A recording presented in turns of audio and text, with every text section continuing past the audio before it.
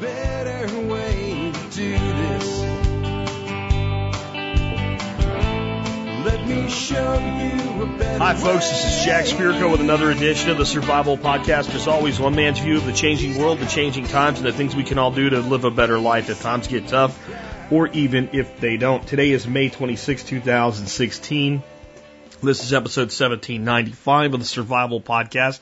And since it's Thursday, that means it is time for me to answer your calls to the Think line. That number, 866-65-THINK, 866-65-THINK.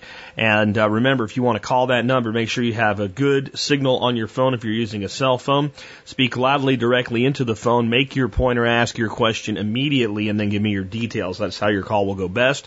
I'll put out a couple things today about calls. I got a call from someone asking about rose hips. Actually got two of them today. Actually, they came in like yesterday. Dude, I answered your question in the last call-in show, so if that was you, go check that out. Next was a guy that drove either from Indiana or Illinois or something like that to Florida.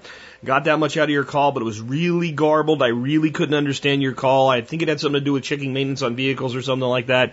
Love to run your call, man, but it just came in where I couldn't understand it. I don't know that you did anything wrong. It may have just been a bad connection, and you wouldn't know because there's no one on the other end of the line to tell you about it. So what are we going to talk about today? What calls do we have lined up for you? Well, let's take a look at that. First question I have today is about pasturing turkeys. I'll be doing that here. I did it last year, though the caller situation is somewhat different than mine. And some of my easy coasting on doing this and why I've decided to do it again won't really apply to him. So I'll give you my thoughts on how I would adapt what I'm doing to something that would be more in a predator-prone situation. We've had very few predator problems here at 9 Mile Farm. We've had exactly one, and that one did a lot of damage, but its head is now on a fence post in the West pasture. I also have a listener calling in with a follow-up about towing vehicles and tow straps and extraction techniques, and just saying, hey, make sure you pay attention to what Jack said, using your equipment before you need it. And I'm going to play this one because it's good reinforcement, even though I said that. Plus, somebody emailed me separately with something that I can just throw in as an aside that's really important about when you're extracting a vehicle alone, especially if you don't have a lot of experience, that I really didn't mention. And it's one of those things where I would think people would know this, but, well, maybe they wouldn't. I think about the warning labels on things like irons that say not to iron the clothing while you're wearing it. Or things like, hair dryers that say not to use them when you're in a bathtub, and think maybe I should be a little more concerned about saying everything you shouldn't do when I talk about something the best I can.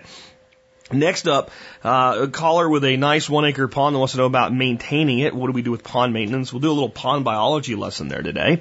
Also have a caller asking about where do I think things are going to head with the Libertarian Party this year, given the unlikability of Trump and Clinton, who seem like they're going to be that's the race.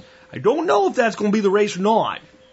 Oh no, some stuff came out about Miss Hillary yesterday that could spiral really fast at this point into, something like an indictment.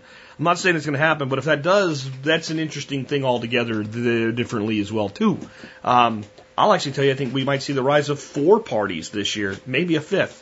Maybe Jack Spirko for president. I'll even talk about that a bit again. But remember, if I do it, it's going to be like Brewster's Millions from the 80s movie with Richard Pryor. Don't vote for me. The same caller that asked about the Libertarian Party snuck 2 questions in, did it quick and slick, and got them done. So I'm going to do it. Wants to know what I think your best bang is for your charity dollars. If you're going to donate money, where do you do it? How do you do it? Where do you get the most return on your investment? Because that's how I look at giving a charity donation. It's not really a donation. I see it as an investment.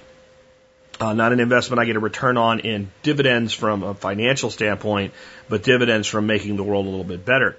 Next up, thoughts on setting up your marketing for your new website. We did a business show this week, and I talked about determining your business, but we didn't do any technical marketing stuff. I'll give you kind of a mile-high view of that. That's something that's it's a skill. And I could do 20 podcasts just on that stuff, and I wouldn't get it all in. And I'll tell you the truth, I don't do it all. I do the stuff that works for me. And there's some things I probably should be doing now that I'll tell you about that I'm not doing because they weren't put in place when I launched this site. And they probably should be being done, like Pinterest or Instagram. Those are actually really great marketing tools in this day and age. Next, the how and when of introducing new quail to an existing flock. Quail can actually be, well, they can be assholes to each other. They really can. Even more so than chickens, and especially in rack style systems. This individual has an aviary, and I'll talk about how to view them like tropical fish and how that actually makes everything a lot easier. Quail like tropical fish? Yep, you bet. And some thoughts in the end today about online privacy and security. We did a great show not long ago about that, so there'll be a link in the show notes about that for you to get all technical with it. But I'll give you some mile-high views about internet security and privacy, because a lot of times it's more about how we think than all these other things that we do to create more secure environments. Anyway, with that, before we get into your calls, let's go ahead and take a look at the year that was the episode, the year 1795. I have a marriage of inconvenience and blaming the victim. I have a treaty between friends, America, Spain, and Great Britain. And in other news, Jacob Beam sells his first barrel of corn whiskey. That's Jim Beam, of course. Seditious meetings are now illegal in England, which is any meeting not approved. More than 50 people. More than 50 people getting together in one place without approval? That's not okay. And if you say anything bad about the king, we're going to arrest your ass because we're scared shitless because of what happened in France. And then we have the father of canning begins his experiments. That's Nicholas Appert. A Paris chef uses jars, cooks, and sealing wax. He boils them, overboils them to preserve the food inside. By 1810, a British inventor will introduce the tin can. But I'm going to read a treaty between friends, America, Spain, and Great Britain. Two separate treaties this year are monumentously important to the economic well-being and expansion of the United States. The Treaty of Friendship with Spain is signed this year. It defines the borders of the Spanish West Florida, and it establishes a trade relationship between Spain and the United States. Cargo would be allowed to travel along the Mississippi through New Orleans without paying huge fees. This sudden friendship is prompted by the Jay Treaty, also known as the Treaty of Anonymity, Commerce, and Navigation. It was negotiated with the British by John Jay, who ignored his official instructions and thus exceeded his authority to negotiate the treaty in the first place. Nevertheless, when he returns with a signed document, all that stuff about legality, he'll sweep that away because, frankly, it's a good deal. Alexander Hamilton and George Washington wanted it. Defines the borders of Canada, shuts down the British forts in the North Territory, this time for real, and establishes trade limits with the British colonies. The legal limit was zero before now. Higher than zero is better, and Captain Nelson won't be forced to sink America shipping. It's a win-win. War is averted for now. My take by Alex Shrugged. Something else was going on. Spain controlled the Mississippi River. President George Washington realized the United States expansion would eventually reach the Mississippi, so the most honest and straightforward thing would have been to negotiate a treaty to move Spain out and let America expand. But Washington didn't want to do that. He figured that Spain was weakening. In the following decades, they could possibly hold on to their territories in North America. They couldn't possibly hold on to their territories in North America. They weren't sending any colonists to West Florida. There was only maintaining garrisons, which were a drain on Spain's economy, not an asset. Washington also knew the American colonists would push west, regardless of any treaties with the United States might negotiate. Those territories would be overrun, but not right away. Washington was content to let Spain hold those territories until America was ready to occupy them. By then, Spain would be more inclined to release them. FY in those days, West Florida was defined as a region called the Florida Panhandle and extending all the way to the Mississippi River. That would include the bottom half of the state of Mississippi and Alabama. Yes, Mobile, Alabama was once part of Florida. Okay, so here's my take on this. Actually, Washington is a calculative genius here. Why engage in a fight when you don't have to with an enemy whose position will weaken over time? Our country could learn from the father of our country with that today. We continuously fight a war with terrorists that actually strengthen and embolden the terrorists by giving them resistance to fight against. When these people live in places with no real resources other than oil, and no matter what the TV's told you, our country could go 10 years at this point without buying any oil from any of these countries that we're so worried about causing all this terrorist activity. We could. Now, your gas might cost $1 more a gallon. You know what? Screw it. Our gas was $1 more a gallon before, and the economy didn't explode. We would adapt, we would overcome, we would improvise, and we'd be just fine. And we wouldn't go 10 years. We wouldn't go 10 years. Instead of fighting these people, if we left them to themselves, their way of life is so pathetic. It really is. That they would not be able to sustain themselves without oil. Right now, you are paying for people like ISIS to be sustained because their oil is flowing through Turkey and it's ending up over here and we're buying it. Right now you are paying to empower an economy in Saudi Arabia where women are beaten with canes in public for wearing the wrong clothing. So both our friends and our enemies, if we want to call them friends, are doing these atrocities, and we are battling this diplomatically and militarily, when all we really have to do is say, you know what? Piss off. You're on your own until you stop doing this shit. And how quickly do you think they'd cave in? How quickly do most people cave in when their biggest customer says, if you continue to do this shit, I'm not doing business with you? Oh, we can't survive without it. You know what? There's countries out there that aren't our best friends that I'd rather buy from than these countries that are beating women to death, that are setting people on fire, that are hanging people, that are declaring themselves our enemies and chanting things like death to America. I'd rather buy oil from Putin than from ISIS. I'd rather buy oil from Venezuela than from ISIS, and we do. So buy more if we need it. But right now, this country really could be, if we wanted to be, even on oil, North American energy independent. And we could just let the dying fruit sit on the vine and wither away. And we don't. And you think the people in charge don't know what I just told you? Of course they do. They need an enemy. They need to keep you afraid. That way you'll stay obedient. The more things change, sometimes the more things change.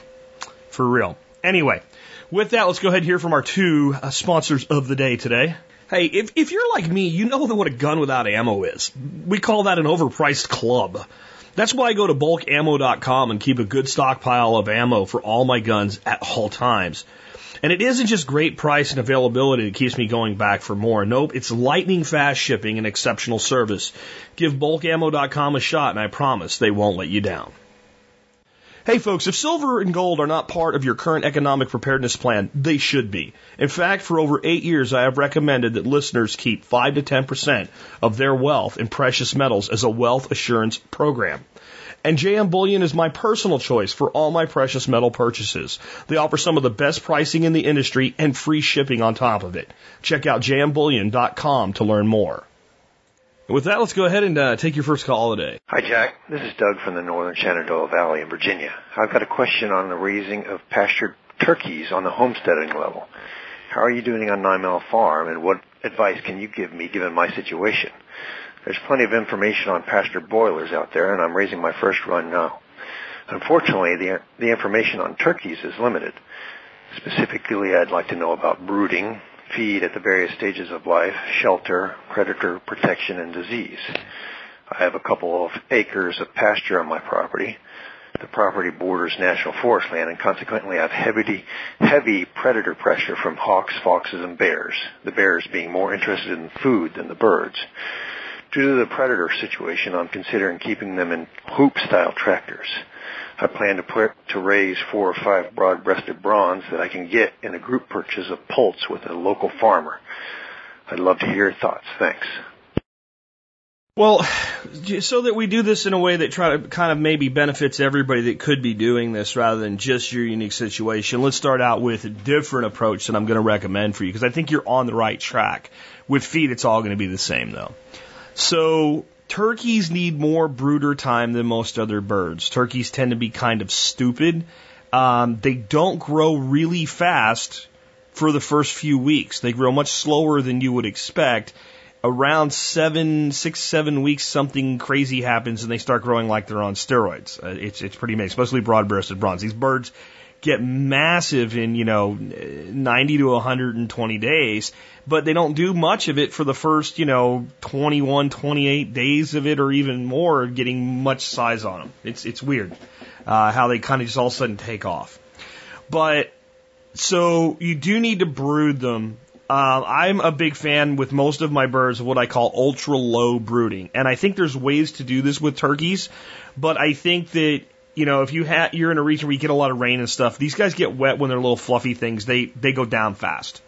They go down really fast. So if you're going to brood them outside, and you could set up a small tractor system to brood them in if you wanted to. I would brood them in a typical chick-style brooder, heat lamps, feeder, chick water. I like to do a drain system with my chick waters, which you can see in the Duck Chronicles, which is basically I cut out a frame, like a picture frame, out of plywood, and I cover it with hardware cloth, and I put that underneath it. I put a small plastic tray, in this case, the little ones you get for painting trays, for like trim rollers or whatever, so it's pretty small. So the water on there, so when they get water out of the water, it goes down in the thing, and you take it out once or twice a day and clean it out and what have you. Really, once every other day is plenty. The ducks, fill it up. The turkeys aren't that bad. And keep them in a brooder. I'll give you some advice that's been given to me by people who have done this before, that sometimes it makes sense to get a couple little chickens and put the chickens in there with the turkeys, because chickens really eat a lot when they're little baby chicks, and birds work through mimicry. So one of the problems you have with turkey poults is they tend not to eat a lot. It's one of the reasons that they don't grow really fast when they're small. They just don't catch on as quick. If they catch on, but they just don't eat a lot, it's not a big deal. If they don't catch on at all, turkey poults can sit in a brooder and starve to death surrounded by feed. And they'll be pecking the walls, the floor, the feeder itself, but not eating. Okay? So it's important to get them eating. So if you don't have other fowl in there with them that cause them to mimic the feeding, one of the things you can do is you take your finger and you put it in the feeder and you pretend you're pecking like you're a bird. And that a lot of times will stimulate them to get going. Once a couple of them start eating, you're good.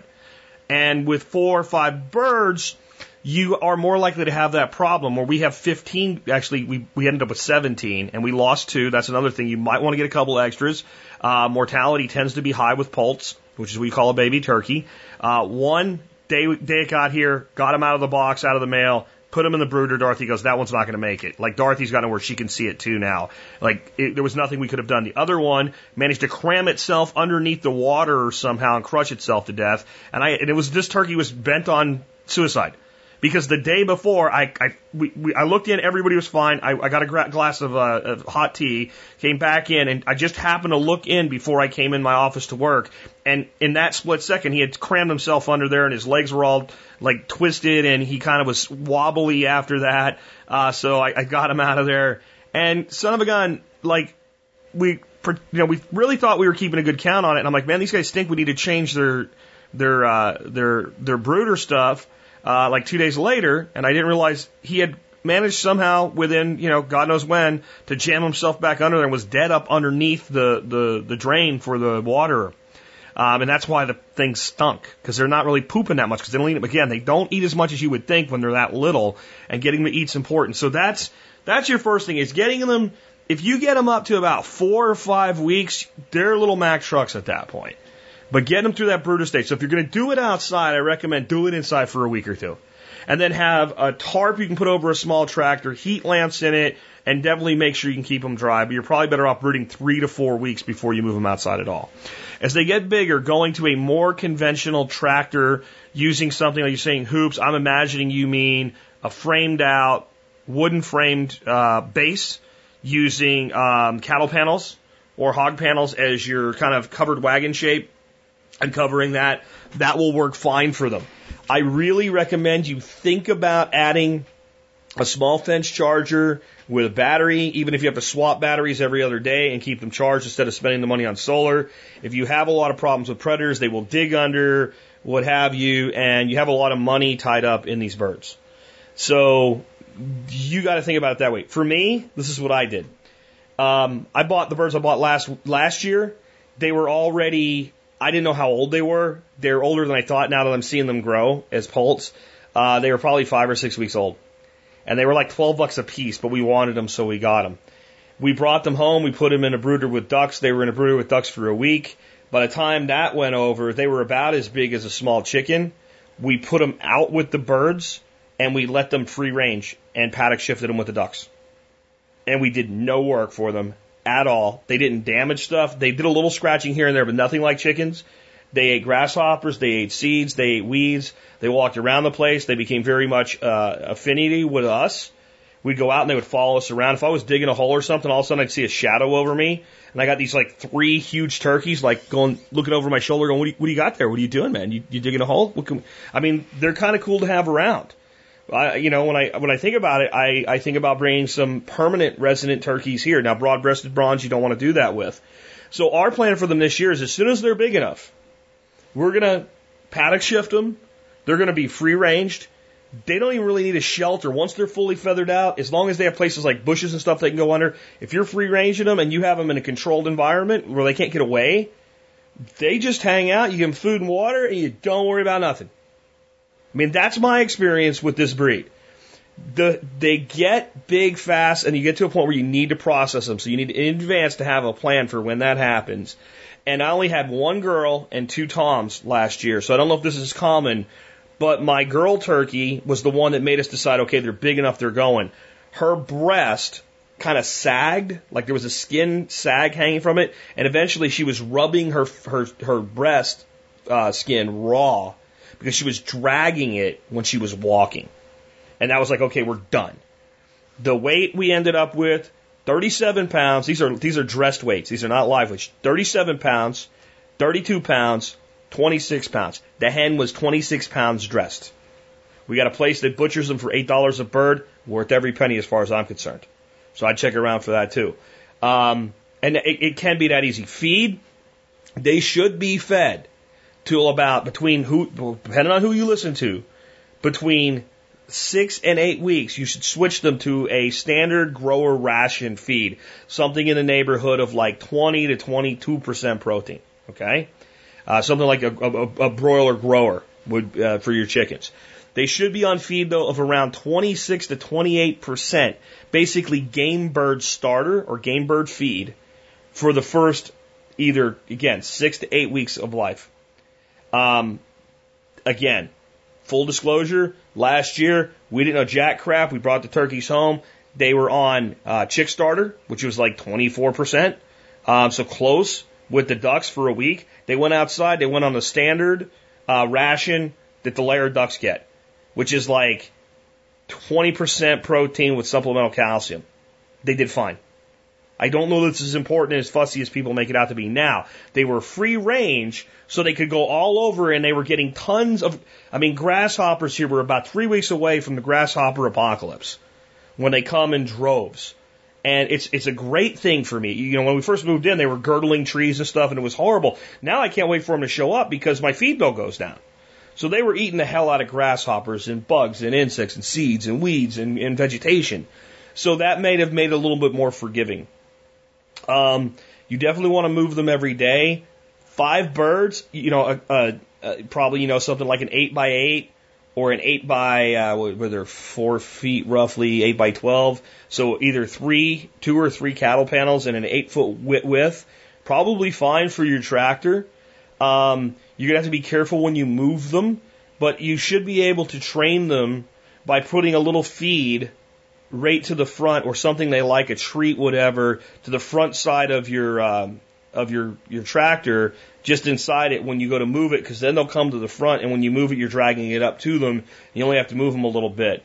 And though I've not tractored them, I would imagine they might be easier than chickens, because this is something that's true about turkeys. They become attached to their keepers pretty much so that when you come out, they come up to you. So if you're just in the front of your tractor pulling it, the fact that you're there is going to attract them to the front. They're already, the ones we have in the brooder are like a week old right now. And when we stick our hand in, they all run over and start pecking on and climbing on our hands. They can be a little aggressive as babies too. This is crazy. They peck me, but my grandson, and God bless him, he was totally cool with it. Sticks his hand in the brooder, and the freaking turkeys are grabbing him like in that skin right between the thumb and the forefinger. The turkey's grabbing him, and he's lifting his hand up, and the turkey's dangling from his hand. Didn't even see aggressive, almost just like playing. So I think you'll have fun with it. There's your feed rations. I think your tractor is the only way to go. And I would consider possibly putting a hot wire around the bottom to keep something from tunneling underneath or what have you. I wish you had the opportunity to free range them.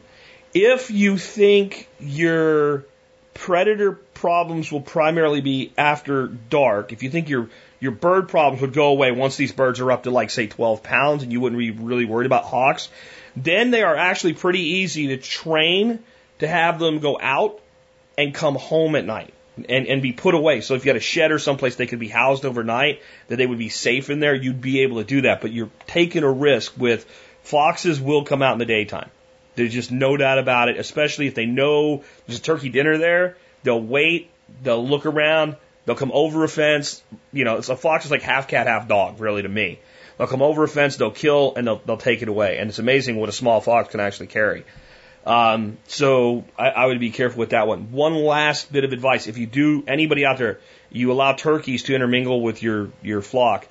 We didn't know, so we had our turkeys with our ducks. And again, these birds are over 20 pounds, pretty young. And we lost a layer duck that came out of the coop with a broken back and blood coming out of her beak. And we absolutely know one of those turkeys stomped her. It was one of the big toms. I'm sure of it. That day, no more turkeys and ducks together. And they seem to most of the time be okay with each other. So intermingling during the day might be okay. We're not letting it happen this time. We're just not. But if you're putting them away at night, if they're going to be in a confined space with other at night or at any time, I would separate them from smaller fowl because they do get aggressive. And we're pretty sure one of them ate one of the baby ducklings too. So our plan this year is if ducks are in paddock 1, turkeys are in paddock 2. If ducks are in paddock 3, turkeys are in paddock 1. So we're going to let them, and I actually have my little 4th small paddock, which would be great for turkeys because the pond's down there, they won't skank it up, there's plenty of forage, so the turkeys will probably spend a lot of time down by the pond. I know that was long for the first answer, but this is a complicated thing and I wanted to give you a good answer. Let's go ahead and take another one. Jack, Nimrod in Michigan. Hope things are well. You were talking about toe straps and chains in episode 1792. I just wanted to toss out, always, use your gear before you need it. So, yeah, I was all about toe straps, and what I could do was wrap my toe strap onto my truck one day, and turns out there was a brake line in the way, and I had no other way to do it. So I ended up having to get a small section of heavy-duty chain and some glass, and so I can hook that to the subframe on the front of my truck, and then hook the toe strap through a D-ring to that. So toe straps are the way to go. I just stand reminding everybody, use your gear, at least practice with the gear before you need it, or else you're going to have to pay an extra $100 or $200 to get some brake line fixed or anything else. Appreciate the show, Jack. Hope you're doing well.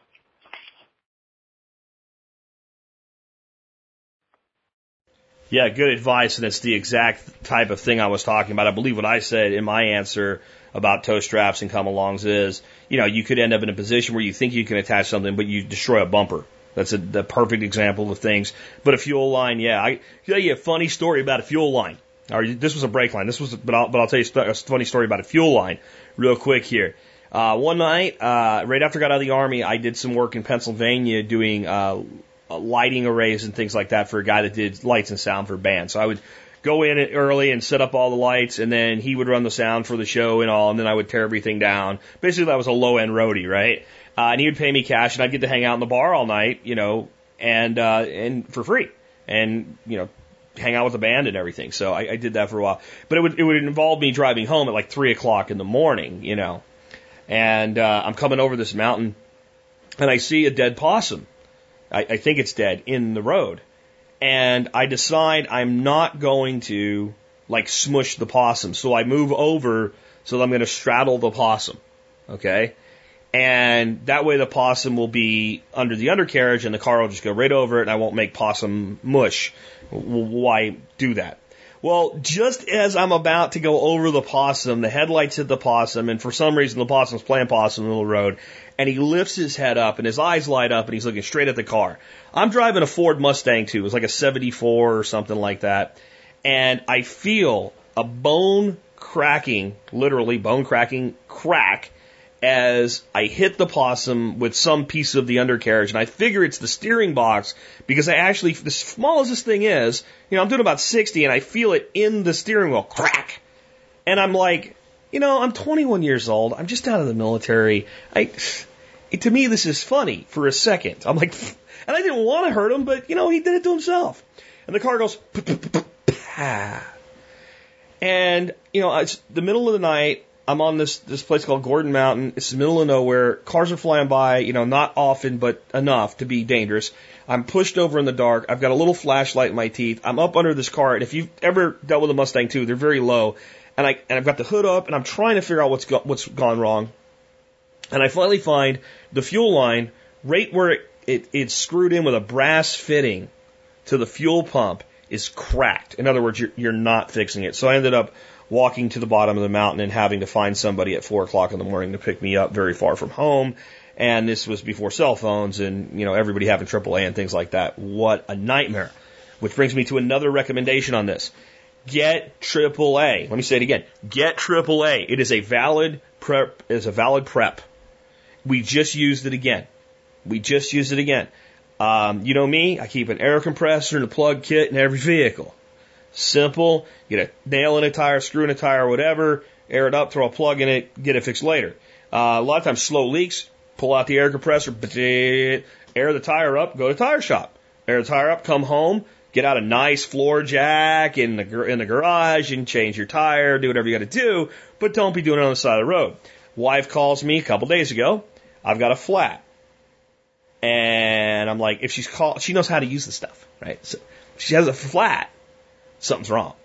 So she ends up calling AAA because the tire almost looks like somebody cut it with a knife. So she hit some kind of piece of metal or something. Fortunately, she was in a parking lot and was able to just go to the store and wait for AAA to come. But they came. Now, I could have gotten my truck. I could have driven down to where she was. I could have put the spare tire on and got her home. It would have took 2 hours out of my day while I was in the middle of running my business.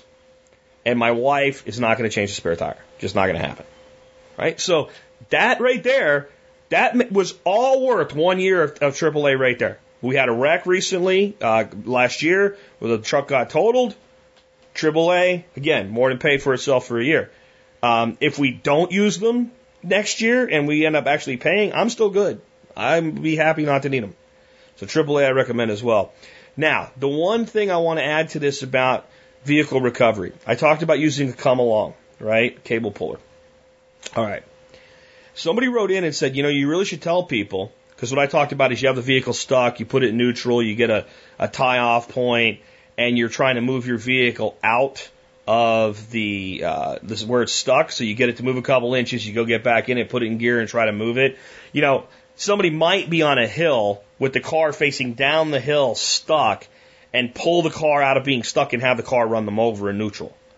Yeah, that could happen. Right? So there's different ways to make allowances for that if you're alone. The best one is to tie off the vehicle to something substantial, like another tree behind it with, you know, just maybe a foot of slack. So if the vehicle starts to roll, it'll just roll up against that and stop, because it's not going to take off and roll down the road at 1,000 miles an hour. That's one way to do it. Another way to do it is to put in something that will act as a wheel chock. So basically some big logs or bricks or something, they're just a couple feet in front of the back tires. So as you pull the vehicle out, if it begins to roll, it rolls up against them and stops and gives you time to go throw the vehicle in gear or what have you. But yeah, don't pull the vehicle downhill on yourself. But all your equipment, folks, use it before you need it. Use it before you need it. Use it before you need it. One more time, use it at least a little bit before you need it. Because the day you need it, you don't have time to learn how to use it. Let's take another one. Hey, Jack. It's Wayne, northeastern Kentucky. Hey, man, just had some questions on ponds and pond maintenance. Got a pond about an acre in size and fairly new. I've never had a body of water under my control. Cattails, maintenance, that kind of stuff. I'd really like to just let it be a pond. But I realize, like everything, you just can't let it be. You know, there's some interaction, some management involved. But no pun intended, just a little bit out of my own water on this one. Maybe see if you had some information. Thanks a lot for all you do. Talk to you, man. Okay, so the reality is you probably don't have to do much at all.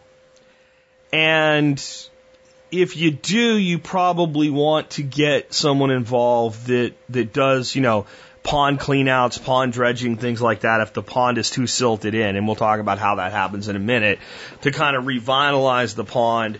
And if you find a local contractor that's good at that, and please check Better Business, check for reviews on them, check for negative, because pond contractors, they come in two types: really good and complete shit. Okay, I mean, that's just what I found with everybody uses heavy equipment in their work. You either get a really good person or a really bad person with a bad rep. And you can say that about a lot of different professions in the contracting world. So exactly how you do all that is not really that important. Deciding when is important, and understanding how ponds actually success. We talk about forest secession, right? Not seceding from the union, but secession, actually moving forward to a climax maturity and eventually into a decline. All ponds are actually forests waiting to happen. Okay? And there's different stages of pond secession. Basically, you have what you call bare bottom stage. And when I tell you these, you're going to realize that your pond is in the third of 5 stages, and the last one is no pond, and the next one for your pond is like a marsh. Don't freak out. There's a long time between the third stage and the fourth. In fact, it's a lot longer than these other ones. So you have a bare bottom pond. You put a fresh pond in, a pond is formed somehow, back flooding, pigs do it, excavator does it, whatever, you have a pond. It's just water and bare bottom. The next stage in pond secession is what's called submerged vegetation. Water systems build topsoil faster than just about anything else on the planet. Every speck of dust, you just think about the accumulation of dust over a year. Every speck of dust that hits the water of a pond tends to never come out again. So all dirt, all things, anything that falls into the pond, bird poop, whatever it is, eventually settles to the bottom of the pond and begins to build topsoil. All right? In that soil and in all of those things being brought in, eventually seeds that and starts and pieces of things that will create submerged vegetation get in with that layer of buildup on the bottom of the pond. And you go into your next phase. This is called submerged vegetation. This can get out of sync because a lot of times people plant stuff. All right? This is what happens in general in nature when nature takes its own course. So now this is where you have weeds and plants growing up from the bottom of the pond. That moves us to the third stage. We call this emerging vegetation. I think I would make my high school freshwater biology teacher proud that I remember all this shit, right? So emerging vegetation is when we start having things like you have, like cattails and other plants, lily pads, etc., coming up out of the water that we can see above the water level and encroaching from the banks.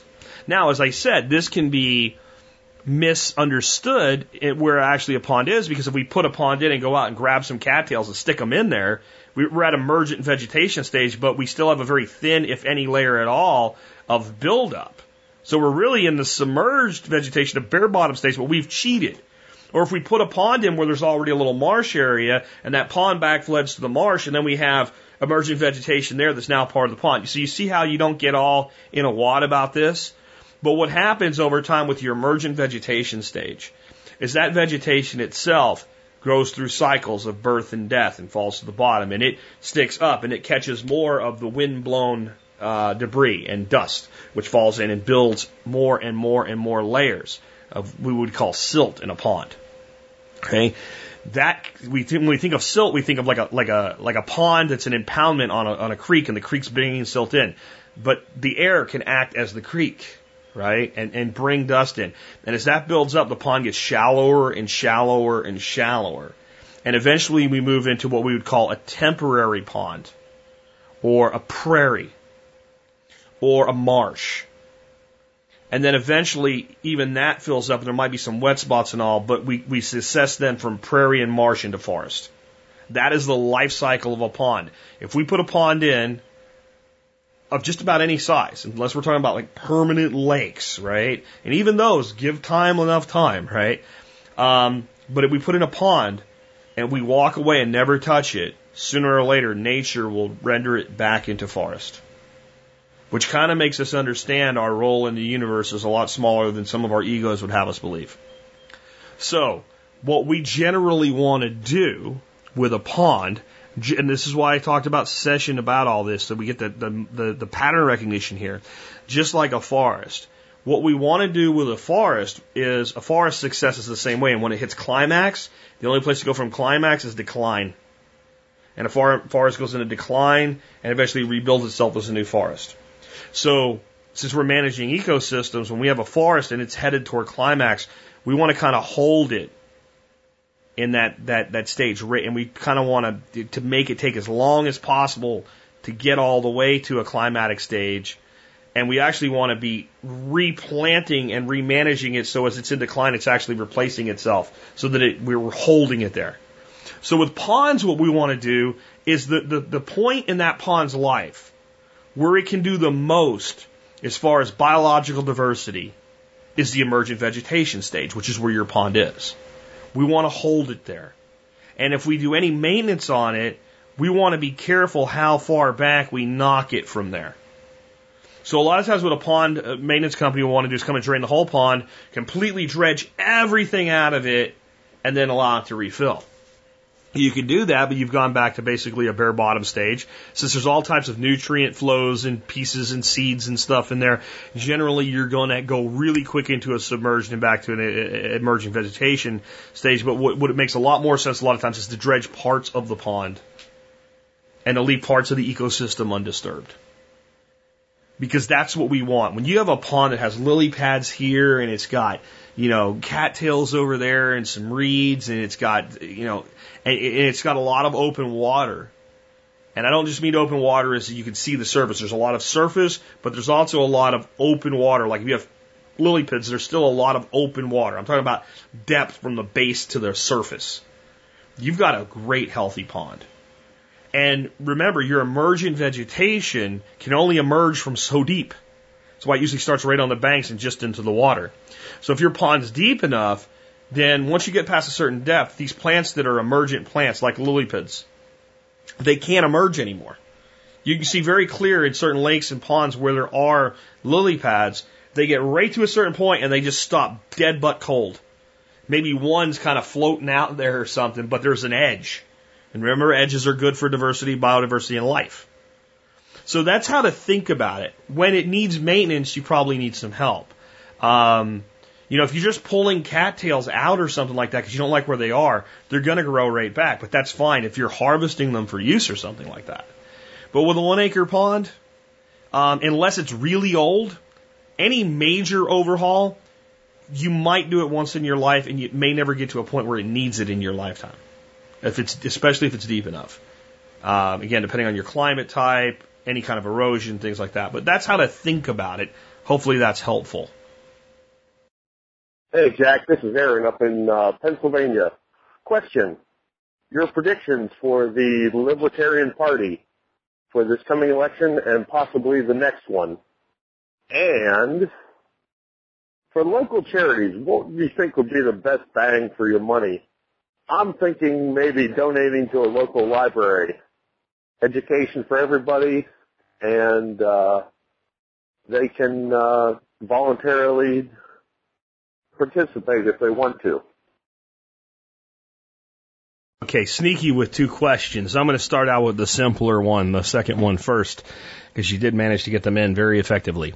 Personally, if you want to donate to local libraries, go ahead. That's fine. I don't have, especially in a library that runs on donations, I think that makes a lot of sense. It is, then a voluntary thing, and that's great, and it does provide knowledge and resources for people, and it's one of the most benign things. Even the government libraries, which do, yes, rely on the use of force through taxation for funding, in the end, are one of the most benign things that could ever be done after that money was extorted with the money. So, fine. Personally, I think you want your biggest bang for the buck as being charitable. You don't worry about whether or not you're going to get a tax deduction, and you find individuals that you can make a real difference in their life, and you do it with money, you do it with mentoring, you do it however. Right? I think, 1 year, for instance, the company I worked for, we were thinking about what do we do for Christmas, and instead of just, everybody buying a toy for Toys for Tots or something like that, the one girl that worked for the company knew of a family that was in really bad shape. They'd all moved into this little mobile home together because one side had lost their house due to foreclosure and the other due to weather events. And they were all living in this mobile home and they'd lost everything. And so all we did was she went to the 2 mothers and said, what do you need? And then they made a list and we just went out and bought that stuff. And then she just took all the stuff we bought from the company straight down to it. And I remember one of the things the kid wanted a blanket because he didn't have a blanket. And I remember walking through the store having picked up a blanket and having a little bit of teary-eyedness thinking, this kid doesn't have a freaking blanket. Now, I'm sure that all these charities that are out there, and there's some really good ones, not all shitty, like the Red Cross is shitty, and I would never give them a dime, Haiti, just leave it there. And there's good ones, like Salvation Army is actually a great charity. They put a lot of that money to work the right way.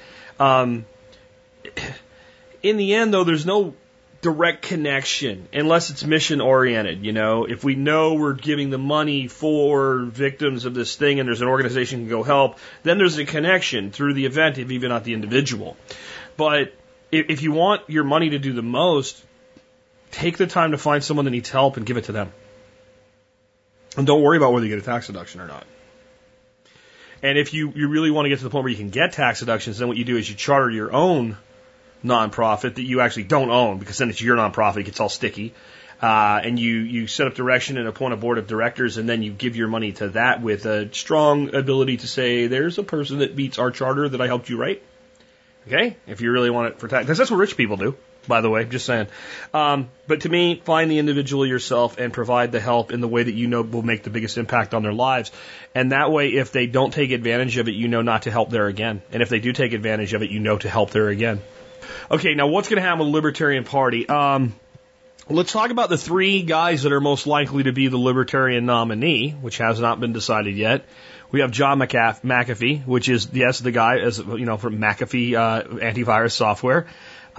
We have a gentleman named Austin Peterson, and we have Gary Johnson, who has been a multiple-time nominee as a Libertarian. I'll start with Gary Johnson. Gary Johnson is the former governor of New Mexico. And I'll tell you that I don't think Gary Johnson is actually a libertarian. I think he's a very libertarian Democrat. When he breaks from libertarianism, he breaks to the side of the Democrat. He's also extremely fiscally conservative, and that's what many people would say. He would be more accurately a very libertarian Republican, because people think libertarian and Republican are the same thing. They're so not the same thing, okay? But when Gary Johnson was asked in the Libertarian debate if he thought it was okay for a baker to say, no, I don't want to bake you a cake for your gay wedding, he said no, because then we could have large blocks of people discriminated against. Okay, I'm sorry, and you're not a libertarian. You're not a libertarian. If you think the government has a place in telling one private company what private citizens they have to and don't have to serve in their business, you are not a libertarian. There's a lot of things we can differ about in the libertarian world, and have people that are different there, and it still falls under the umbrella of libertarian. But if you think the state can mandate who I do or do not do business with, you have gone outside the tent, and you've gone outside the tent to the social justice warrior Democratic Party side. Okay, and there's a few other. It's not important, so I won't dig down. But there's a few other places where Johnson's done that. Austin Peterson is the least electable person out of the libertarian trio of who is available. He's the least likely to gain the nomination. He is the most switched on economic person that we have running for president as a libertarian. And he's a libertarian. His answer to that question was absolutely. You should be able to refuse service to anybody you want. By the way, I'd never do business with the company that made that choice. But if they want to make that choice, they should be able to make that choice, and I should be able to stand outside and boycott them. But if you go to his website and listen to his explanation of what he wants to do with banking, with truly free banking, and basically not just audit the Fed, but let's put his exact words are, let's put a knife to the throat of the Federal Reserve and drag it across it. I wish he could deliver those words as well as I just did. Just saying, just from a personality standpoint, it ain't there. But he's a libertarian.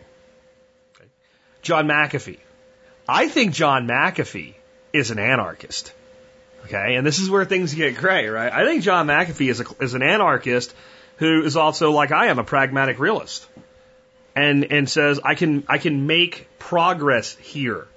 And since we're not going to have a stateless society in our lifetime, then progress is good. Okay, if you said to me, Jack, of all the people running for president, that ran, period. We had 1 billion candidates, right? And there's 20 freaking presidential candidates for Libertarian Party. How many are there? 1, 2, 3, 4, 5, 6, 7 by 21 candidates, official candidates that, vying for the Libertarian nomination. And there was 18 Republicans and 5 Democrats. Out of all of them, if you were going to vote for somebody, who would you vote for? I would vote for John McAfee. Because I think he's closest to what I want. Now, what do I think is going to happen with the Libertarian Party in this election? I think it's very possible that they may get more votes for whoever their candidate is than they've ever done in history, and it still won't matter. Whoever wins will say it didn't matter, and whoever loses out of the main parties will say it's their fault. And I also think it may not be the case that it will be libertarians that are the only one with a big showing this year. Bernie Sanders, love him or hate him, has hit something in especially the millennial generation. He really has, because, these guys have been indoctrinated into socialism and don't know what it is and don't understand where it leads to, and are dim enough, not all of you that are in the millennial, but the ones supporting him are dim enough to think that if we put a word like democratic in front of socialist, it's not the same thing as socialism, which it absolutely is. Okay? And it always leads to the same place, and it's always bad, and it's always horrible, and it's more of the fascist socialism that we already have with different packaging on it. But he's hit, again, you don't have to like it, he's hit it. And if you were going to you said to me, Jack, of the political parties out there that will be on the ballot or likely to be on the ballot for the election, if Bernie Sanders were to run, which party should he run under? Should he run as a Democrat? I'd say no, he should probably run as a Green Party candidate. And I think there's a whole block of people that have been really excited about Sanders. He packs tens of thousands of people into rallies that will not vote for Hillary Clinton. They won't do it. They absolutely will not do it. And I think many of them will not vote Libertarian. Because while they listen to the Libertarian message, and a lot of it sounds good, a lot of it sounds like that's an evil Republican thing, so you must be a Republican. Right? Like fiscal conservatism, right? Conservative, that's a Republican. That's evil. That's a repugnant Republican. No, that's not stealing other people's money. But most of the people in the Sanders crowd are very much for stopping foreign aggression and foreign warfare. Well, Clinton's not going to give you that. Sanders isn't really going to give you that. He'll pander to it, but he's not going to give it to you. Right? Trump definitely isn't. Cruz wouldn't have. The only people that are actually talking about pulling back from foreign wars and meaning are libertarians and the Green Party. And there's some other independent stuff out there too. But that's what you're likely to see this year on the ballot in most states. A Democrat, a Republican, a Libertarian, and a Green Party member. They're likely to all be on the ballot. So then they're faced, just think about it. They're angry, they're pissed. A lot of them are now, they feel vested in this, so they're probably going to, some of them are going to stay home, but some of them are going to show up and vote. They won't vote for Hillary, and they shouldn't. Who are they going to vote for? John McAfee? I don't think I'm mocking him. I just said if you made me pick somebody, that's who I would pick. But here's where I actually think we might be heading in the right direction. I was a long-time libertarian. I even ran for office as a libertarian. And for a long time, I was the guy that said, I'll never be an anarchist because I don't understand how it would work, which wasn't a really good explanation, but I thought it was at the time. Or it's never worked, which was wrong, and I didn't know that at the time. And the biggest thing that kept me from crossing over from libertarian to anarchist is that there were so many anarchists out there that were complete assholes. Purist bullshit assholes that mocked libertarianism. And that made me take longer until I was able to frame it as a moral question. Is it ever acceptable to use force and coercion to take the property of another person? Yes or no? No, it's not. It's not okay. If that person came about their property in a legitimate manner, using force and coercion to take it from them is wrong. It's always wrong. It's never okay. It's never right. That's what taxes are. And is it ever appropriate to use force and coercion to make someone take an action or to prevent someone taking from an action that doesn't harm anyone else and everybody involved in that decision is okay with it and a consenting adult? No, it's not okay to do that. Okay, then you're an anarchist. If you believe those things, you're an anarchist. Your only moral quandary now is, well, I don't understand how it will work. That's fine. I don't understand how it'll all work yet either, but this is how I feel about it. If that's the real morality, then isn't the only moral decision to try? And here's where I think libertarianism comes on that spectrum. Libertarianism is basically methadone for the person who's addicted to the state. That might piss you off. Give me a second. Maybe it won't. Okay? I was addicted to the state. I didn't consider myself addicted to the state, and when an asshole purist anarchist, when I was a minarchist libertarian, called me a statist, it pissed me off, and it actually entrenched me in my position. You think you're helping, but you're not, purists, okay? All right? But it was libertarianism that gave me an option to start moving away from the state. And it would have been equally appealing to me if I had been a Democrat rather than a Republican first. Because it had something for me, no matter who I was. And what it appealed to was the concept of non-aggression. And as a Republican, I was a Republican in the early 90s. Because I hated the concept of socialism, which is, the Democratic Party is socialism. That's what it is. And he didn't understand that the Republican Party was a different kind of socialism, and the Democrats wanted my guns and the Republicans didn't. That's what entrenched me there. But I always had problems with things like, well, we can't let gays get married. Well, since that doesn't affect me, I don't understand why. Well, then they'll want rights. I don't understand the problem with that. Right? And I still don't. So I always had these certain things like, well, we need to stop drug use. Well, do we?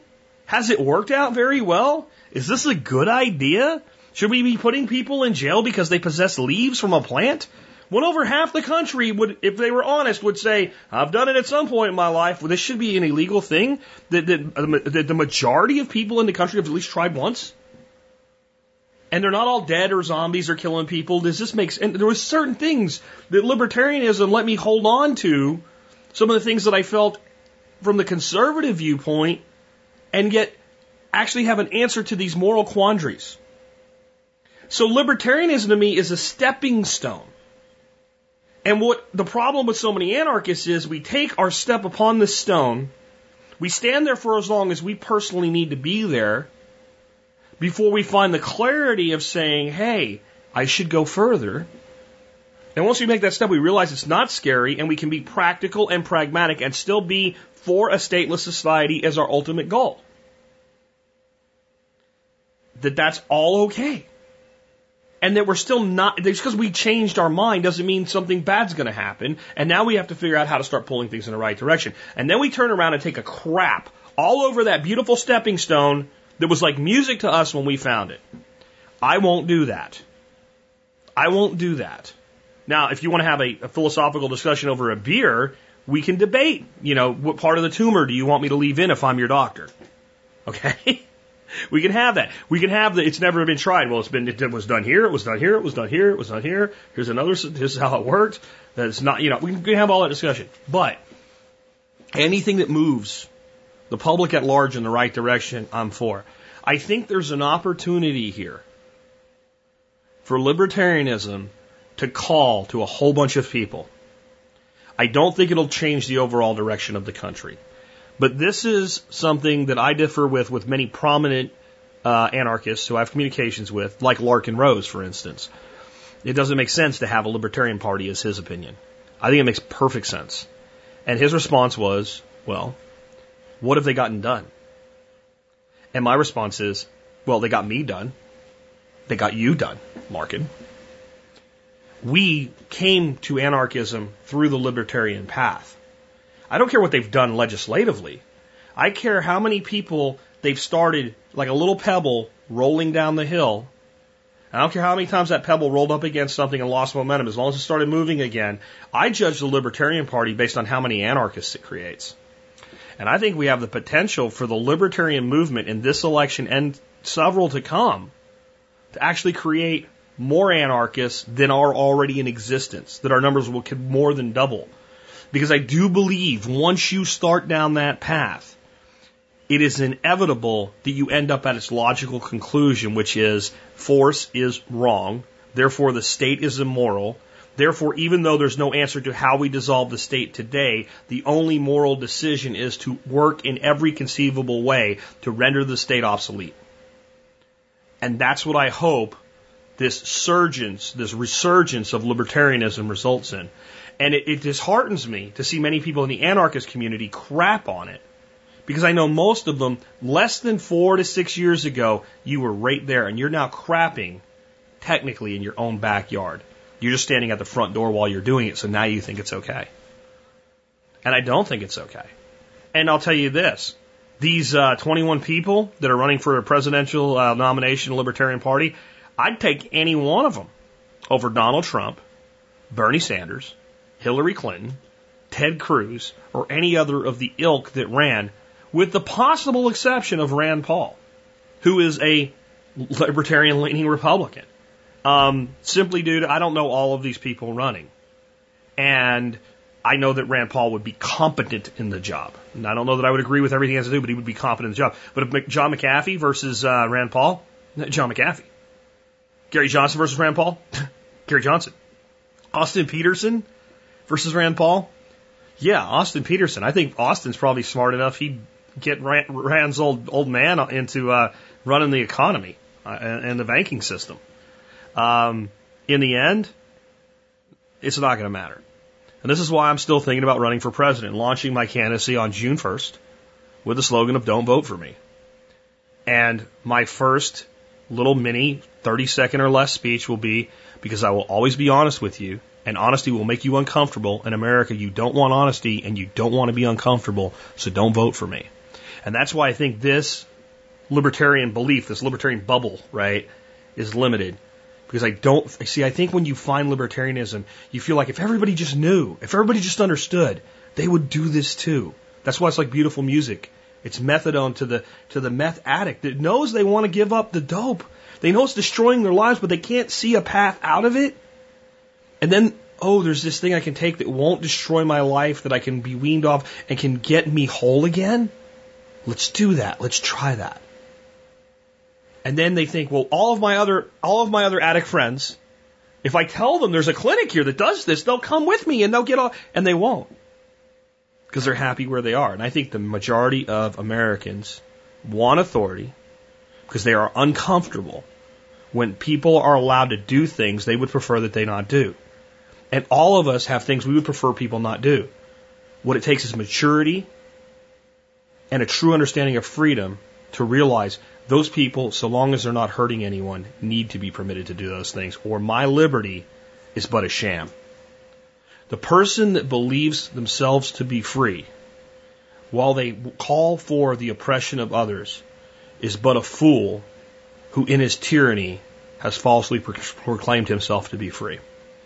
With that, let's take another one. I know that was long, but guys, if you want my opinion on something like that, there it is. Hey Jack, this is Scott in Texas. What is a good setup for marketing a new website? Like, what should I have? What pages? Facebook pages, Google Plus, etc. Thanks for all you do. Okay, we just did a whole show on building a business, and I'm going to really recommend that this caller go back and listen to that show, though I have a feeling they may have, and it may have spawned some of this. But there's something I said in there that I'll say briefly. If you don't understand what I'm talking about, go back and listen to the show from this week on building and choosing a business. But having a website that you drive traffic to, no matter how that traffic gets to your website, before you've optimized the site itself to create a pathway and a funnel for the customer to take, is wasted energy, money, resources, whatever it took to get it to happen. You can get a website, and we could advertise, if we got free advertising, on every major network for 4 hours of advertising a day. And that site wasn't set up to actually channel the visitor's activity properly. You could go broke with free advertising on all the major networks. Or just not succeed. We could put 1 million people on your website, and if your website is not set up to maximize the arrival of a visitor, then you won't make any sales. Okay? So the biggest mistake that people make with a website is they only set their site up to create a single positive outcome. Somebody comes, they buy, or they don't. No, your website needs to have multiple positive outcomes. The most important thing you can do with a new visitor is to engage them in a positive action that gives you permission to talk to them again. Whether this is by getting them to become an email subscriber, to follow you on Facebook, all of those things, Twitter, etc. So your site needs to be optimized to cause that action. Follow us on Twitter. Go here and subscribe by one of these methods and get a free report, whatever, right? And I can't get into that because I could spend 20 minutes like I just did on libertarianism and anarchism just to explain that, and I wouldn't even do it justice. But you just have to understand that your site has got to be set up so that when a person gets there that's never been there before, that's not you, that doesn't know anything about it, they know what to do. When you get to Walmart, someone hands you a card that says, "Hi, welcome to Walmart," right? "Hi, welcome to Costco. I love you." Some of you know where that's from, right? Okay, but they welcome you. And that immediately switches on the concept of this person works here. Here's a cart to put shit in. I'm supposed to go buy shit now. Now, I know that's why you go to Walmart, but it reinforces it. And it also says, if I'm not familiar, this person can help me. Where is the sporting goods section? Now, they may not know how to find a specific part, but they probably at least know the general layout of the sporting goods are back there, automotive's over there, clothing's there, food's on the far wall, what have you. That gives you direction. A site needs to give your visitor direction. It needs to tell people what you are and what you're all about. All right? And when you're bringing traffic to your site, it often makes sense to bring them to a page like subscribe or an information capture page or something like that. And I'm going to really recommend you go to jackspirko.com and listen to all 100 and some odd episodes of 5 Minutes with Jack if you want to run a business online. And I can't rehash it all here. But here's some basic things I've learned about social media. Number one is with Facebook. If I were starting over today with Facebook, I would, yes, create a survival podcast page, but I would also create a survival podcast group, and I would put all my effort into growing the group. And I'll tell you I'll do the page in a second, but let's start out with why I do the group. We started the Regenerative Agriculture group. When I post something in that group, while it doesn't tell me how many people saw it, by the response that I get on the other end, I know that of the 14,000 people in that group that we grew over the last 6 months, that a ton of them are seeing it. And yet I'll post something to Facebook and it'll say like 1,800 people saw this a day later. And I have 100,000+ followers on Facebook. And what Facebook has done with the pages is in their algorithm, they've made it more difficult for your stories to go viral and things like that. Where in groups, there's a lot more interaction by its very nature. Now, why would I do the page and the group? You do the page because when you post a story with the page, you get a lot of options you don't get with the group. You can add a picture, including the one that's not necessarily in the story you're linking to. I got it? Okay? And that means you can create engagement at a higher level. And then you take that from your page and you share it into your group, but you put your efforts and growth into your group.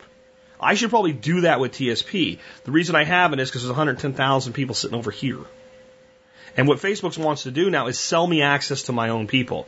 Give us $100 and a quarter of the people you've engaged will be able to see your stuff and their friends, rather than let me just show it to the people that said they want to see it. I think that the easiest layup there is right now in driving website traffic is Pinterest. I don't like it. That's why I don't use it as much as I should. But it drove more traffic last year to actual website ends than Facebook, YouTube, and Twitter combined. Got it? Is it in your, does it make sense now? It is extremely good at actually generating traffic. Now, again, that traffic does no good if the person gets there and there's not a process for that person to follow through with. And there's a lot of grandmas and little kids and stuff on there that aren't going to buy your stuff, but it's too powerful to ignore. So I definitely set that up. Google Plus, of course you set that up. And then you tie your Google Plus and your YouTube account together. So every time you post something to YouTube, it goes into Google Plus. How much you work and how you work each of these is up to you, what you like most. I like the interface with Facebook. I wish I could reach more people with it, but I like the way it works. I'm not a big fan of Instagram and Pinterest and stuff like that. So even though they're powerful, I tend to use them less. Google Plus, I feel like it's just Google trying to be Facebook with a little different layout, and I've just never really gotten into it. but it's a great medium. So you have to figure out that you only have so much time to do this stuff, and a lot of it could be interlinked. So there's ways that you can set up things where you post it to one place and it goes to your Facebook, it goes to your Twitter, and use automation for that. Here's some automation I use. One, I use a service called Aweber. And I use that for my email list. And when I post to the blog, like I have a new episode, it's ready to go. The feed from the blogs have what's called an RSS feed, really simple syndication. Don't worry about what it is, you can look it up and learn. But I put the feed into Aweber, and when I make a post to the blog, within an hour, the email just goes. And, 25,000 of you are on the email list. So not everybody uses it, right? It's roughly, 12% of the audience. But that 12% is served by that service, and I don't have to do jack shit. I have a little thing, a tweet button on the site. So I click tweet, and boom, it goes to my Twitter account. I copy the thing that goes into the Twitter box, and I click tweet. Twitter's done, taken care of. Now I go to Facebook, to my page, and I hit Control V, and then the stuff that went to Twitter just drops into Facebook. I add a little bit more to it, upload a picture if I want to, boom, I put it on Facebook. Then I share it with the Survival Podcast Facebook forum. I share it on my personal site and other groups that I'm in if that particular episode fits with it. And it's all done in less than 5 minutes. So automate things and learn these technologies. And then find the ones that you enjoy engaging on most, because it's not about, well, do you have Instagram or you can have Instagram, you can have Foursquare, you can have all these social things. Do you engage on them? And the honest answer is, wherever your audience wants to engage you, you should engage them. I kind of put it back to think about when the telephone first came out. Imagine you were, in business at that time and you sold stuff. And the way you sold stuff up till then was probably a person would write in and request a catalog. And you would send it to them. And then they would order from the catalog. If they had a question, they would write a letter. This is how people used to do business. They would write a letter. On page 27 of your catalog this year, you have, I'm wondering, does this do this? And then somebody would correspond with you, write a letter back to you, and then you'd get your question answered. And then you would order the thing if it worked for you. Or they'd say, no, it doesn't, but if you refer to page 29, this is more, and they would explain it to you that way. That was customer service. When the mail system was a hell of a lot slower than it is today. Now, but people got comfortable with that. So I'm sure there were business people when the phone came out, we don't want a phone. But if their competition had a phone, once the customer started using the phone, you need to start using the phone. So if somebody calls you, you wouldn't say, hey, Hazel, I'm not taking the call. Tell that person to write me a letter. So wherever you're getting pulled from, that's where you got to do it. So hopefully that helps you. Again, it's more of a way to think about it in a shorter answer segment like this, but you can't ignore social media today. Set it all up and play with it. And realize no one's really paying attention at first, so you can't screw it up, and figure out where it works for you. And then put your efforts there. All right, let's take another one. Hey, Jack. Jaron here from northern Utah. My question is that at what age is it safe to introduce new quail to an existing flock? I currently have 50 birds that are about 3.5 weeks old in a 100 square foot aviary. I put them out at 10 days, and they did fine, by the way, with a heat lamp in their shelter. It got down to about 35 degrees here at that time, and I had 0 losses. But if I get another 50 birds to brood, should I wait longer to introduce them to the rest of the flock? Or do I even need to worry about my bigger birds picking on the younger birds? Thanks, Jack, for all you do. Keep up the good work. The reality is, at about 4 to 5 weeks of age, a quail may not be fully grown to its full body size, but it's pretty much big enough that it's an adult and it can handle itself and it can be introduced with other birds in your aviary. Remember I said in the intro that I was going to actually explain how this is just like tropical fish, and there's some rules you need to think about when you do this. So if you take too many fish for a tank, and it's a tank with no caves and no plants and no like that, but you run like an uber efficient filtration system where they're not going to kill each other with ammonia. They're just overcrowded, and you have especially multiple species of fish. You're going to get conflicts and fish tearing each other's fins and attacking each other and biting each other and things like that. Okay, this is one of the drawbacks to keeping quail in a rack system. You have to keep your numbers down. You can't put new quail into a rack system with other quail that have been there in established order. or they start attacking each other. You get too many in a cage, they start pecking each other in the head and the eyes and things like that. You put a new bird, you have like, let's say you have 4 to a cage, they could have 6. A lot of times you put a new bird in that cage, they don't know, they all start picking on the outsider. Because there's no place for everybody to get away from each other. So basically, in those systems, you really need to raise your birds together. Now, sometimes you can pull this off by getting a couple new cages in a rack system and breaking all your existing birds up so that nobody knows anybody, so that everybody's a stranger, and keeping your population low per cage, and you can make that work. Because since everybody's a stranger, everybody has to figure out how to get along, and you still have to watch it really carefully. Okay. When you go to an aviary, everything gets easier and better. And the bigger to the relative number of quail, the better. Because if I don't like you, and I peck you, because I want to be here, there's all these other places you can go, and I have not noticed in my quail, since they went in the aviary, when there's a conflict, that if one backs off, the other one pursues. Now, males will pursue to breed. I'm not talking about that, but I'm talking about fighting conflicts, attacking. And if you have places for them to hide, clumps of vegetation, etc., and everybody can find little spaces to be alone, they all get along a lot better.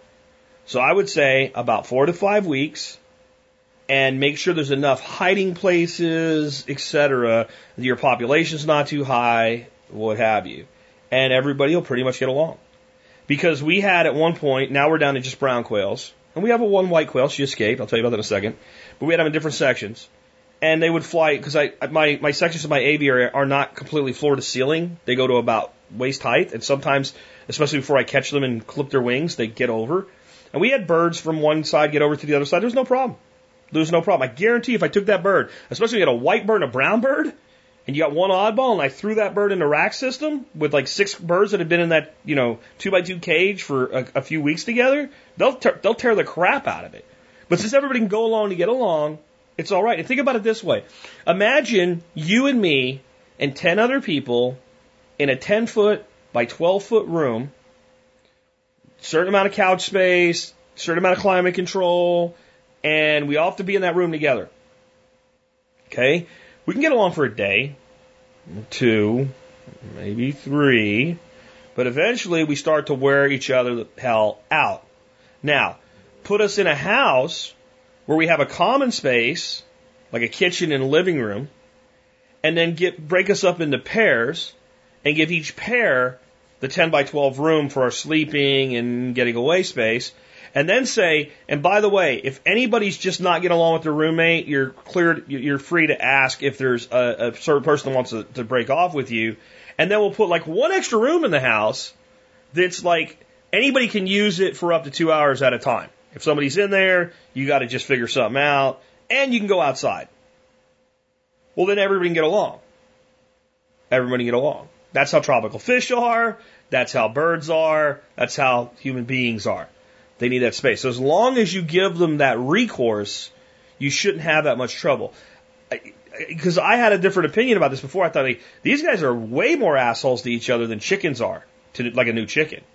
And now I don't believe that's the case at all, because chickens, when they're free range, sometimes they'll just pick out a chicken and go, we hate that other chicken, right? Where the quail, like, as long as everybody can kind of just do their own thing, they don't have time to like zero in on one. There might be an exception or two, but I have not seen it. And now, having dealt with 100 birds at a time, have not seen that be a problem at all. Let's take another one. Hey Jack, this is Hunter. I'm just calling with a quick question about internet privacy and security. Just some of the things that we can do to be more secure online. I'd just like to hear your thoughts and questions and anything that you have on that. Thanks so much. Bye. Okay, when you get into all the technical aspects of this, and all the different things that you can do, I did a show not that long ago, it was this year, February of this year, episode 1728 with Justin Carroll on personal privacy in a mass surveillance age. We talked about this from a standpoint of Big Brother watching us to the standpoint of a hacker that wants to steal our information so that they can run up charges on our credit cards. And it's probably the best thing you do is just go back and listen to that episode. February 10th, 2016, episode 1728, Justin Carroll on personal privacy in a mass surveillance age. And he was a veteran, 15 years of service to the United States government. He was part of Marine Special Operations Command and worked on a contractual basis with other government agencies and deployed to some of the world's most dangerous and inhospitable places. He's got a real good insight as to how the government's handling this, both from a standpoint of protecting information and exploiting information. So it's a great resource. That's what I recommend. Now, I will say, though, that the issue is you can tell people all you want, get a VPN. And it's a great idea. And running your internet traffic through a VPN is great. Running across Tor, it's not 100%, but it's better. But when you're running like VPN or Tor or anything, the problem is that your information is only somewhat protected inside there. But when you get to the other side of where you're going, and you're now interfacing with something like Amazon.com, making a purchase or making a post on Facebook, you're outside of the tunnel. So let's imagine we could create a new special technology to prevent car wrecks. This is basically how VPN works. So you get in your car and you pull out of your driveway onto the road, and all of a sudden a magic tunnel appears. And that magic tunnel doesn't let any other cars get near you. It's like a force field, and you can go flying down that tunnel as fast as you want, and you can't hit anything. The VPN is not quite that safe, but let's pretend that it was. Now, at some point, you're going to get to a point where you have to exit to go to the store and pop out of that tunnel, and now you're in the store. Well, you're only protected when you're in the tunnel. So this is the problem with VPN, the Tor network, proxy servers, antivirus software, blah, blah, blah, blah, blah, blah, blah, blah. False sense of security. So people stop thinking because, oh, my antivirus will take care of it. I don't have to worry about viruses anymore. Oh, no one can get my credit card information because I'm using a VPN. Okay, here's the issue. The hackers of the world, yes, there's still worms and stuff out there that they try, and phishing emails, which you have to be pretty stupid to fall for most phishing emails. They want to get your account access to PayPal, or they want your credit card number and what have you.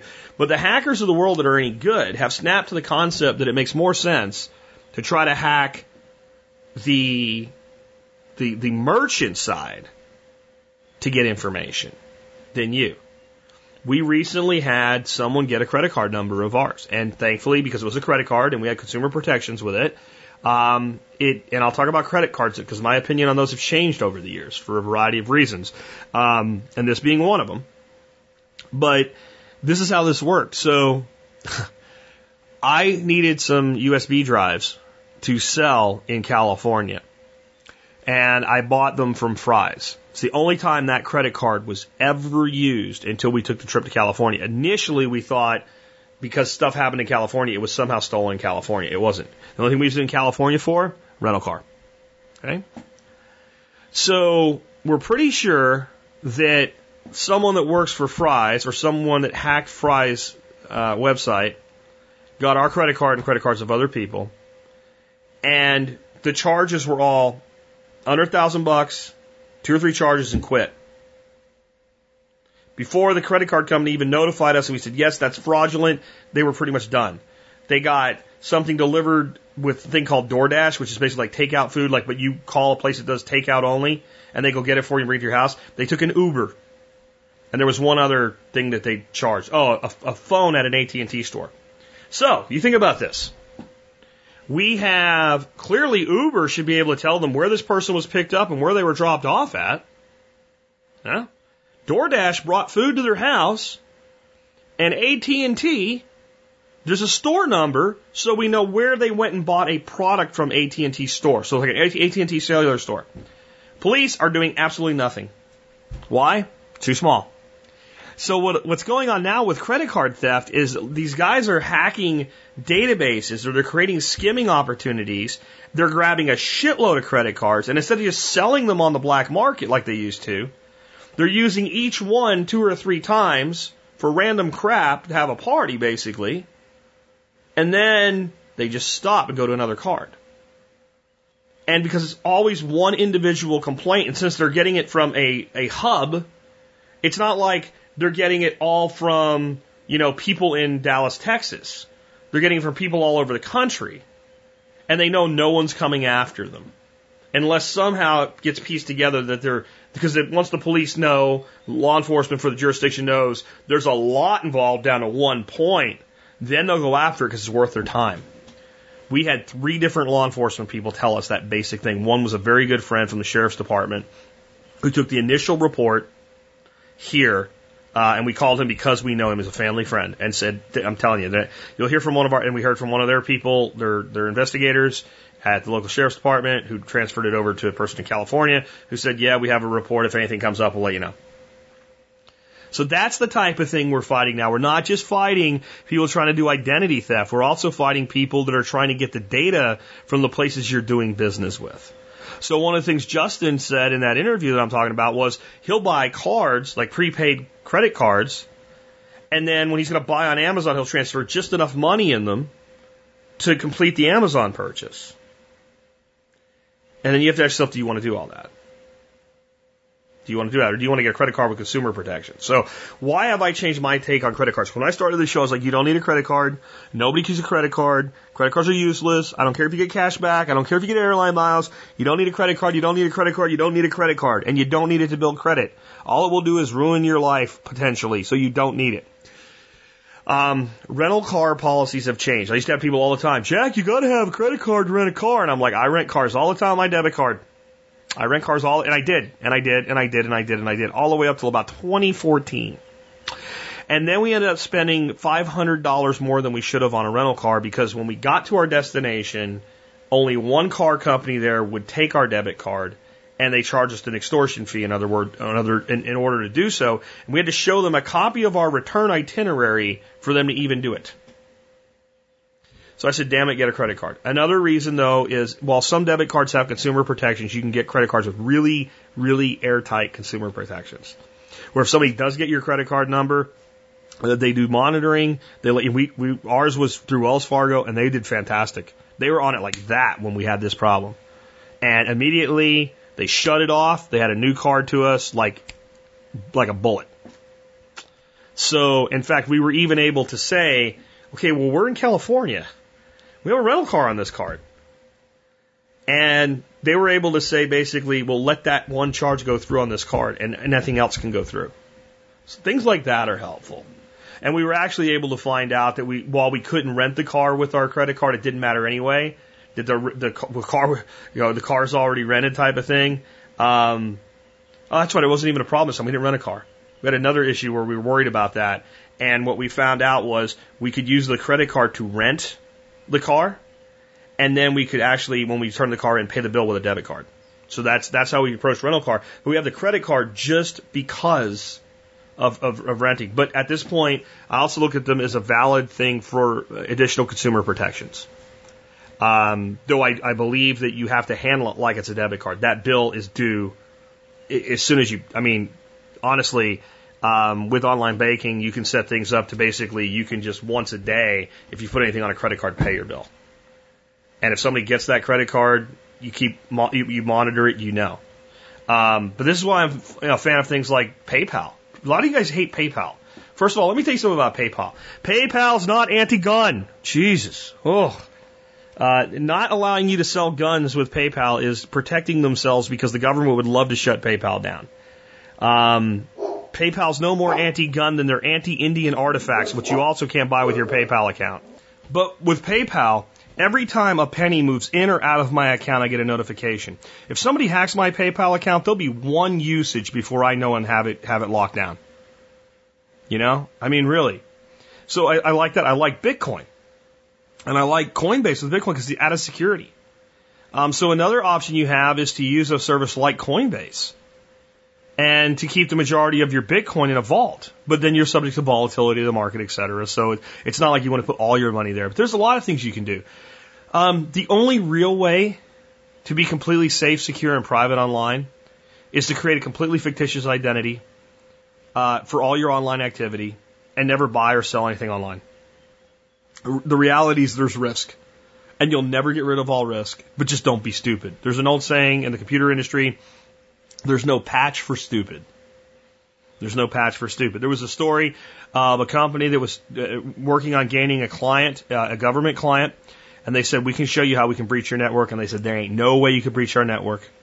They came in for a meeting. They sat down. They immediately had access to key critical components of their network. And they're like, how did you do that? And they're like, okay, well, let us show you. Well, what they had done, they had loaded up some USB drives with malware, and they had just randomly tossed them like over their fence into the parking lot of this place where people worked at.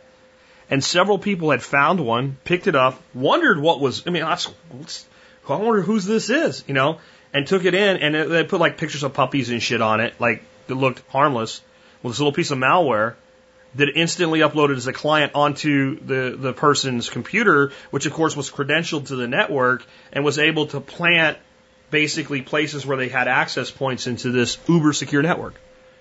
Why? Because there's no patch for stupid. You don't find a USB drive laying on the ground and plug it into a networked computer in a secure environment. You don't do that. Especially when you work for a government facility, but people did that. So it's more, the biggest thing is how you think about things. And as far as government surveillance, you've been surveilled. I'm not even worried about it anymore. Now I'm a public figure, I understand that, but if the government wants to know that I think they suck, they can listen to episode 1, episode 2, episode 3. We are in 1795 right now.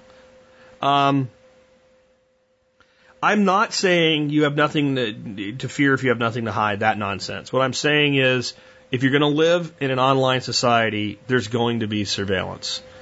And there's only so much we can do about that. But there's other things you can do. You don't need to give away information that's not necessary. Telling people you're going on vacation when you don't have anybody taking care of your house, maybe not a best idea in the world. I tell you what, I never leave the house unprotected. There's always somebody here. I don't like doing it, but because of the fact that there's not going to be a show for a week, I have to tell you. But I don't put on Facebook, I'm leaving my house. That kind of thing, And anything that sounds too good to be true online probably is. That's my final word on that. With that, I'd like to remind you can help support the work we do by going to thesurvivalpodcast.com, clicking on members, and becoming a member of the support brigade. It is the best way that you can support the show and the work we do. For 18.3 cents an episode, you can help make sure that content like we provide continues to come to you like it has for the last 8 years almost. We are less than a month away from our 8th year birthday, and thank you to all of you who have helped make that happen. And the biggest way, again, is Member Support Brigade. And here's the deal. Yes, it's $50 a year, but it's not a donation. We are not PBS. We are not the public broadcasting service. We're not going to send you a tote bag that's worth $1 for your $200 donation so that you can watch Masterpiece Theater. That's not what we do. We provide you real original content and programming, and here's what you get in return. Discounts on stuff you're probably buying anyway, so that your membership, in the end, doesn't cost you anything. If you're buying things for self-sufficiency, self-reliance, independence, and liberty, everything from guns to gardens and everything in between, then the discounts we provide you will put your money back in your pocket. Western Botanicals discount alone, for those of you that use herbals, will put all the money back in your pocket for a year. There's just a ton of things that you get discounts on, a lifetime membership to Safe Castle's discount code, all kinds of great deals. Check it out if you haven't before. Look at the list of discounters and realize you could be doing business with people supporting the show. You could be getting discounts that more than pay for your membership, and you could support the show as well. Survivalpodcast.com. Click on members for more. Another way, so simple, TSPAZ. TSPAZ.com. TSPAZ.com. What's TSPAZ.com? I'm glad you asked. TSPAZ is just the domain that you type into your computer or your smartphone, and you go to Amazon, then shop on Amazon. That's it. That's all. You ain't got to do nothing else. It could not be easier to support the work we do than to, when you shop on Amazon anyway, to buy stuff you're going to buy anyway, use our domain instead of theirs. They get free advertising on every episode of the show. You get the same price, Prime delivery, whatever it is you're doing, you get the same exact thing. You type one less letter, and you help the work that we're doing here. TSPAZ.com, best way in the world. Other than a membership, you can help support this show. Next up, do want to remind you there is a special knife on sale from Patrick Rohrman of MT Knives. It is the TSP branded Genesis 2 with MT Knives logo on one end and the Val logo on the other side of the handle. That knife is $99. That's a steal in of itself, especially as a limited edition. But if you are an MSB member, you get it for $10 off for $89. That knife is phenomenal at $89. I bought one myself at full price. That's how much I think that's a value. And I carry one version or the other of the Genesis almost everywhere I go, every day of my life, around my neck. That is a true story. And as far as doing business, why don't we do business with as many members of this community as we can? You can do that by going to tspbiz.com. tspbiz.com will take you to the business directory at thesurvivalpodcast.com. And there you will see other companies that are part of this community that have set up businesses and the stuff that they offer. And you can be listed in that directory for as little as $5 a year if you have a company of your own. Today's supporter of the directory is Midwest Therapy Associates. They provide occupational therapy consultation via phone or Skype for parents concerned about child development. Allison's been a TSP listener for over a year. She's a registered occupational therapist specializing in sensory processing and development issues. Search for Midwest Therapy in the TSP Business Directory to learn more. And I will have a link in the show notes as well for them as well. Also remember, we do have our voting up. We only have a few days left to vote for the shows you want to hear in June. Some of them are on a razor-thin edge as to which one's going to win. There'll be a link to vote for your favorite shows for next month. For Tuesday Just Jack shows in the show notes today as well. Today's closing song, I Won't Back Down, by Tom Petty in the Heartbreakers. I love this song. I love this song for so many reasons. First, it just sounds good.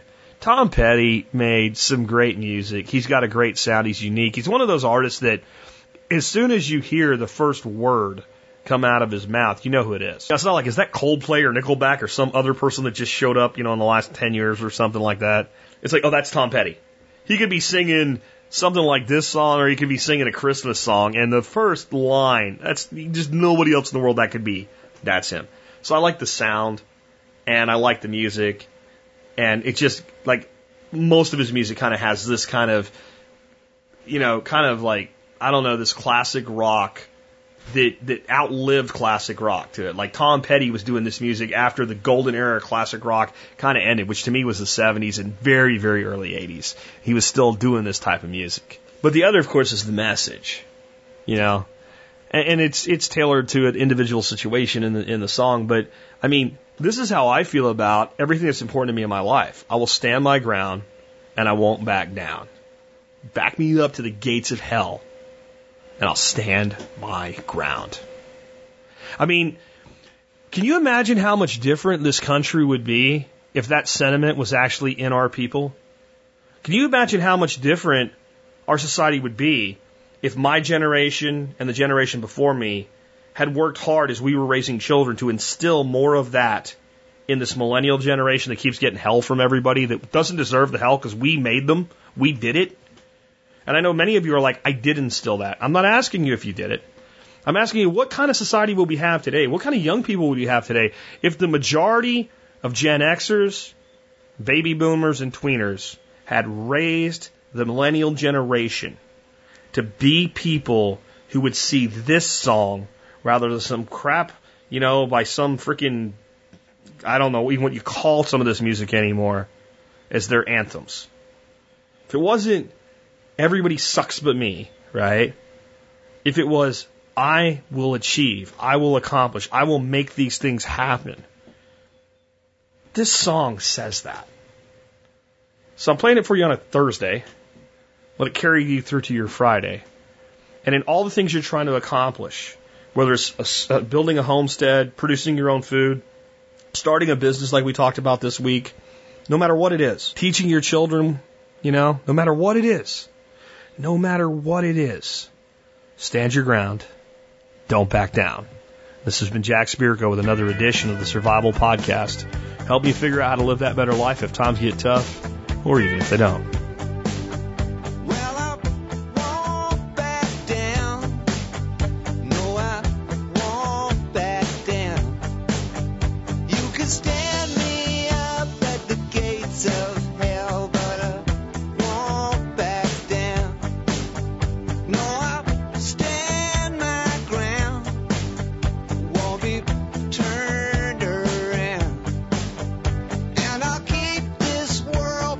Dragging me